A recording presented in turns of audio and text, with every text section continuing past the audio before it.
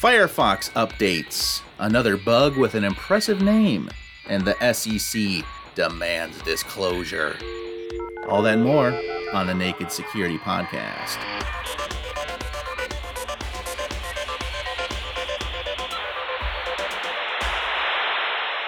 Welcome to the podcast, everybody. I am Doug Aamoth. He is Paul Ducklin. Paul, I hope you will be proud of me. I know you are a cycling enthusiast. I rode a bicycle yesterday, 10 American miles, which I believe is roughly 16 kilometers, all while pulling a small but not unheavy child behind the bike in a two-wheeled carriage. And I'm still alive to tell the tale. Is that a long way to ride a bike, Paul? It depends how far you really needed to go. Like if it was actually 1,200 meters that you had to go and you got lost, then my enthusiasm for cycling is very high, but it doesn't mean that I deliberately ride further than I need to because it's my primary way of getting around.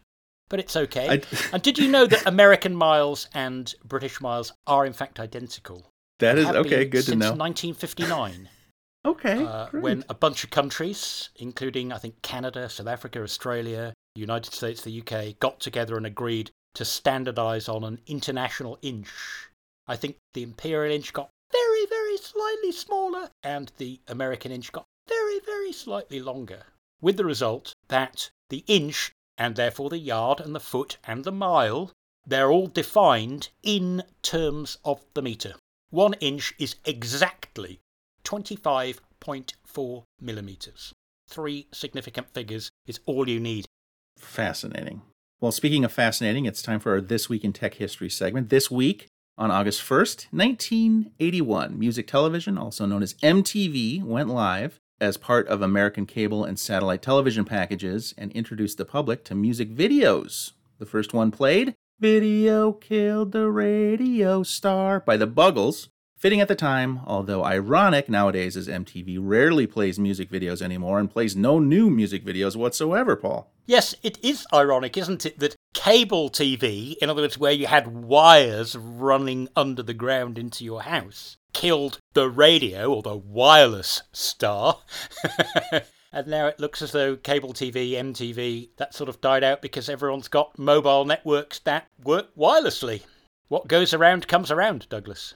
All right, well, let's talk about these Firefox updates. We get a double dose of Firefox updates this month because they're on a 28-day cycle.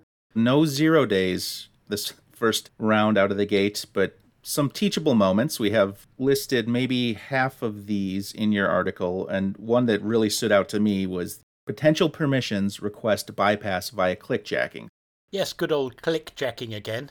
I like that term because it pretty much describes what it is. You click somewhere thinking you're clicking on a button or an innocent link, but you're inadvertently authorizing something to happen that isn't obvious from what the screen's showing under your mouse cursor.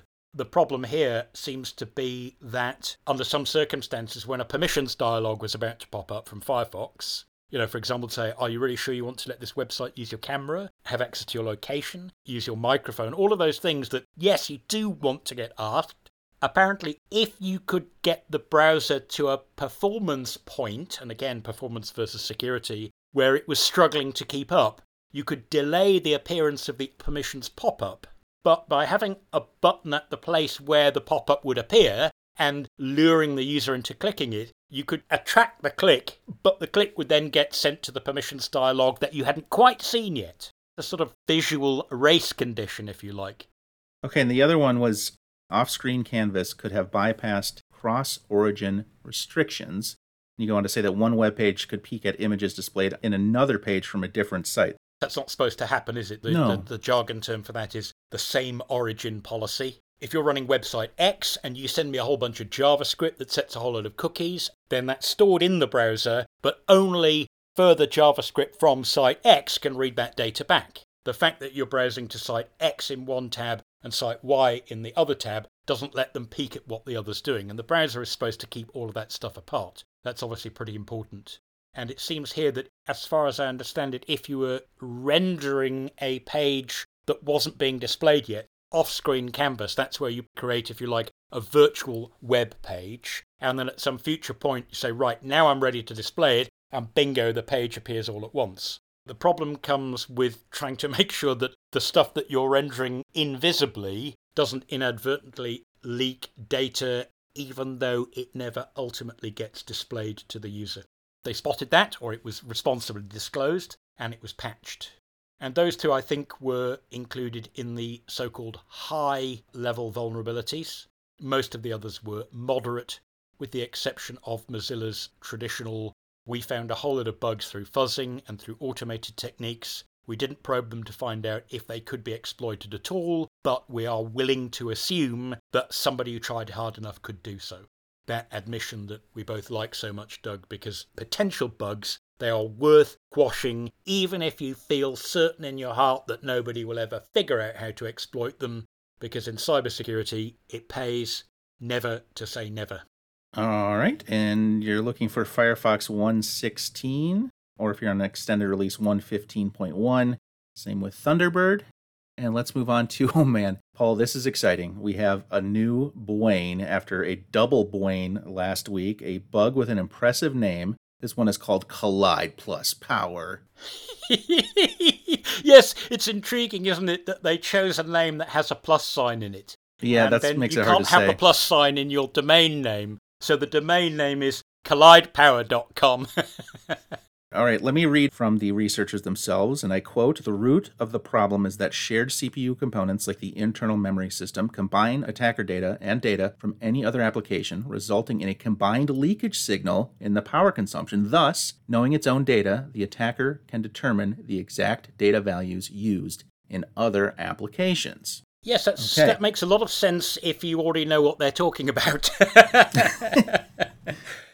To try and explain this in plain English, and I hope I've got this correctly, this goes down to the performance versus security problems that we've talked about before, including last week's podcast with this Zenbleed bug, which is far more serious, by the way, where there's a whole load of data that gets kept inside the CPU.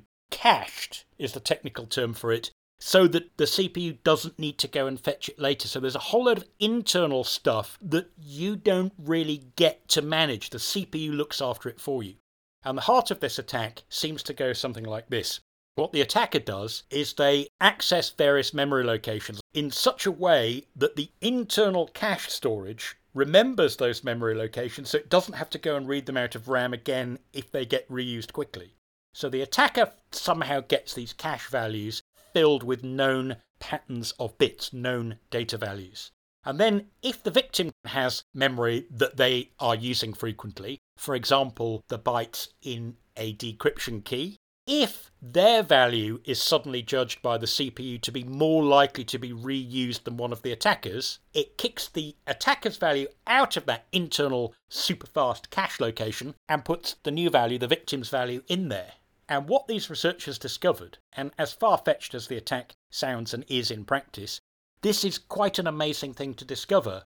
The number of bits that are different between the old value in the cache and the new value changes the amount of power required to perform the cache update operation.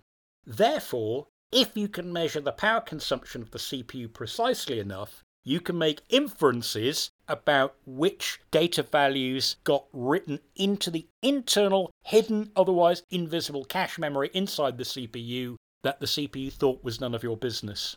Quite intriguing, Doug. Outstanding. Okay, and there are some mitigations. It's that section that it starts off, first of all, you do not need to worry, but also nearly all CPUs are affected. And yes, that's interesting. Is it says, first of all, normal text, you in italics, do not need to worry in bold. Mm-hmm. So basically, no one's going to really attack you with this, but maybe the CPU designers want to think about this in the future if there's any way around it. I thought that was an interesting way of putting it. Okay, so the mitigation is basically to turn off hyperthreading. Is that how it works? Hyperthreading makes this much worse, as far as I can see. We already know that hyperthreading is a security problem because there have been numerous vulnerabilities that depend upon it before. It's where a CPU, say with 8 cores, is pretending to have 16 cores, but actually they're not in separate parts of the chip. They're actually pairs of sort of pseudo cores that share more electronics, more transistors, more capacitors than is perhaps a good idea for security reasons. If you're running good old OpenBSD, I think they decided hyperthreading is just too hard to secure with mitigations. Might as well just turn it off. By the time you've taken the performance hits that the mitigations require, might as well just not have it. So I think that will greatly immunize you against this attack. The second thing you can do is, as the authors say in bold, do not worry. There's a great bit. I'll have to read this out, Doug. There's a great bit. The researchers themselves found that to get any sort of reliable information at all, they were getting data rates of somewhere between 10 bits and 100 bits per hour out of the system.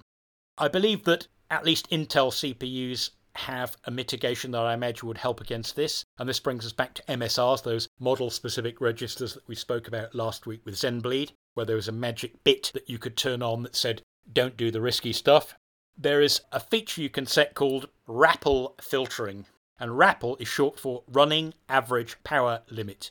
It's a way where programs that want to see how a CPU is performing, for power management purposes, so you don't need to break into the server room and put a power monitor onto a wire with a little probe on the motherboard. You can actually get the CPU to tell you how much power it's using. Intel at least has this mode called RAPL filtering, which deliberately introduces jitter or error. So you will get results that on average are accurate, but each individual reading will be off.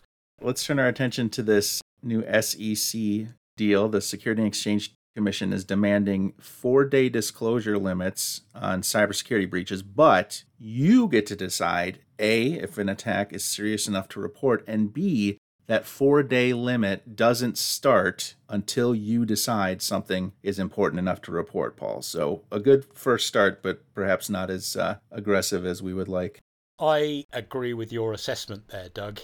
It sounded great when I first looked at it. Hey, you've got this 4-day disclosure if you have a data breach or a cybersecurity problem. And then there was this bit about, well, it has to be considered a material problem. A legal term that means that it actually matters enough to be worth disclosing in the first place. And then I got to that bit, and it's not a very long press release by the SEC that sort of said, yep, as soon as you've decided that you really ought to report this, well, then you still got 4 days to report it. Now, I imagine that legally that's not quite how it will work, Doug. Maybe we're being a little bit harsh. In the article, you zoom in on ransomware attacks, saying that there's a few different types. So let's talk about, that's important in determining whether this is a material attack that you need to report. So what kind of ransomware are we looking at? Yeah, just to explain, I thought that was an important part of this. Not to point fingers at the SEC, but this is something that doesn't seem to have come out in the wash in many or any countries perhaps yet. Whether just suffering a ransomware attack is inevitably enough to be a material data breach. This SEC document doesn't actually mention the R word at all. There's no mention of ransomware-specific stuff. And that is a problem, isn't it? In the article, I wanted to make it clear that the word ransomware, which we still widely use, it's not quite the right word anymore, is it? We should probably call it blackmailware or just simply cyber extortion. I identify 3 main types of ransomware attack. Type A is where the crooks don't steal your data, they just get and scramble your data in situ, so they don't need to upload a single thing. They scramble it all in a way that they can provide you with the decryption key, but you won't see a single byte of data leaving your network as a telltale sign that something bad is going on. Then there's a type B ransomware attack, where the crooks go, you know what, we're not going to risk writing to all the files getting caught doing that. We're just going to steal all the data, and instead of paying the money to get your data back, you're paying for our silence. And then, of course, there's the type C ransomware attack, and that is both A and B, where the crooks steal your data and they scramble it and they go, hey, if it's not one thing that's going to get you in trouble, it's the other. And it would be nice to know where what I believe the legal profession calls materiality, in other words, the legal significance or the legal relevance to a particular regulation, where that kicks in the case of ransomware attacks. Well, this is a good time to bring in our commenter of the week, Adam, on this story. He gives his thoughts about the various types of ransomware attacks. So starting with type A, where it's just a straightforward ransomware attack where they lock up the files and leave a ransom note to have them unlocked. He says if a company is hit by ransomware, found no evidence of data exfiltration after a thorough investigation, and recovered their data without paying the ransom, then he would be inclined to say no. you've done enough. Yeah. You didn't quite prevent it, but you did the next best thing, and so you don't need to tell your investors. The irony is, Doug, if you had done that as a company, you might want to tell your investors, hey, guess what?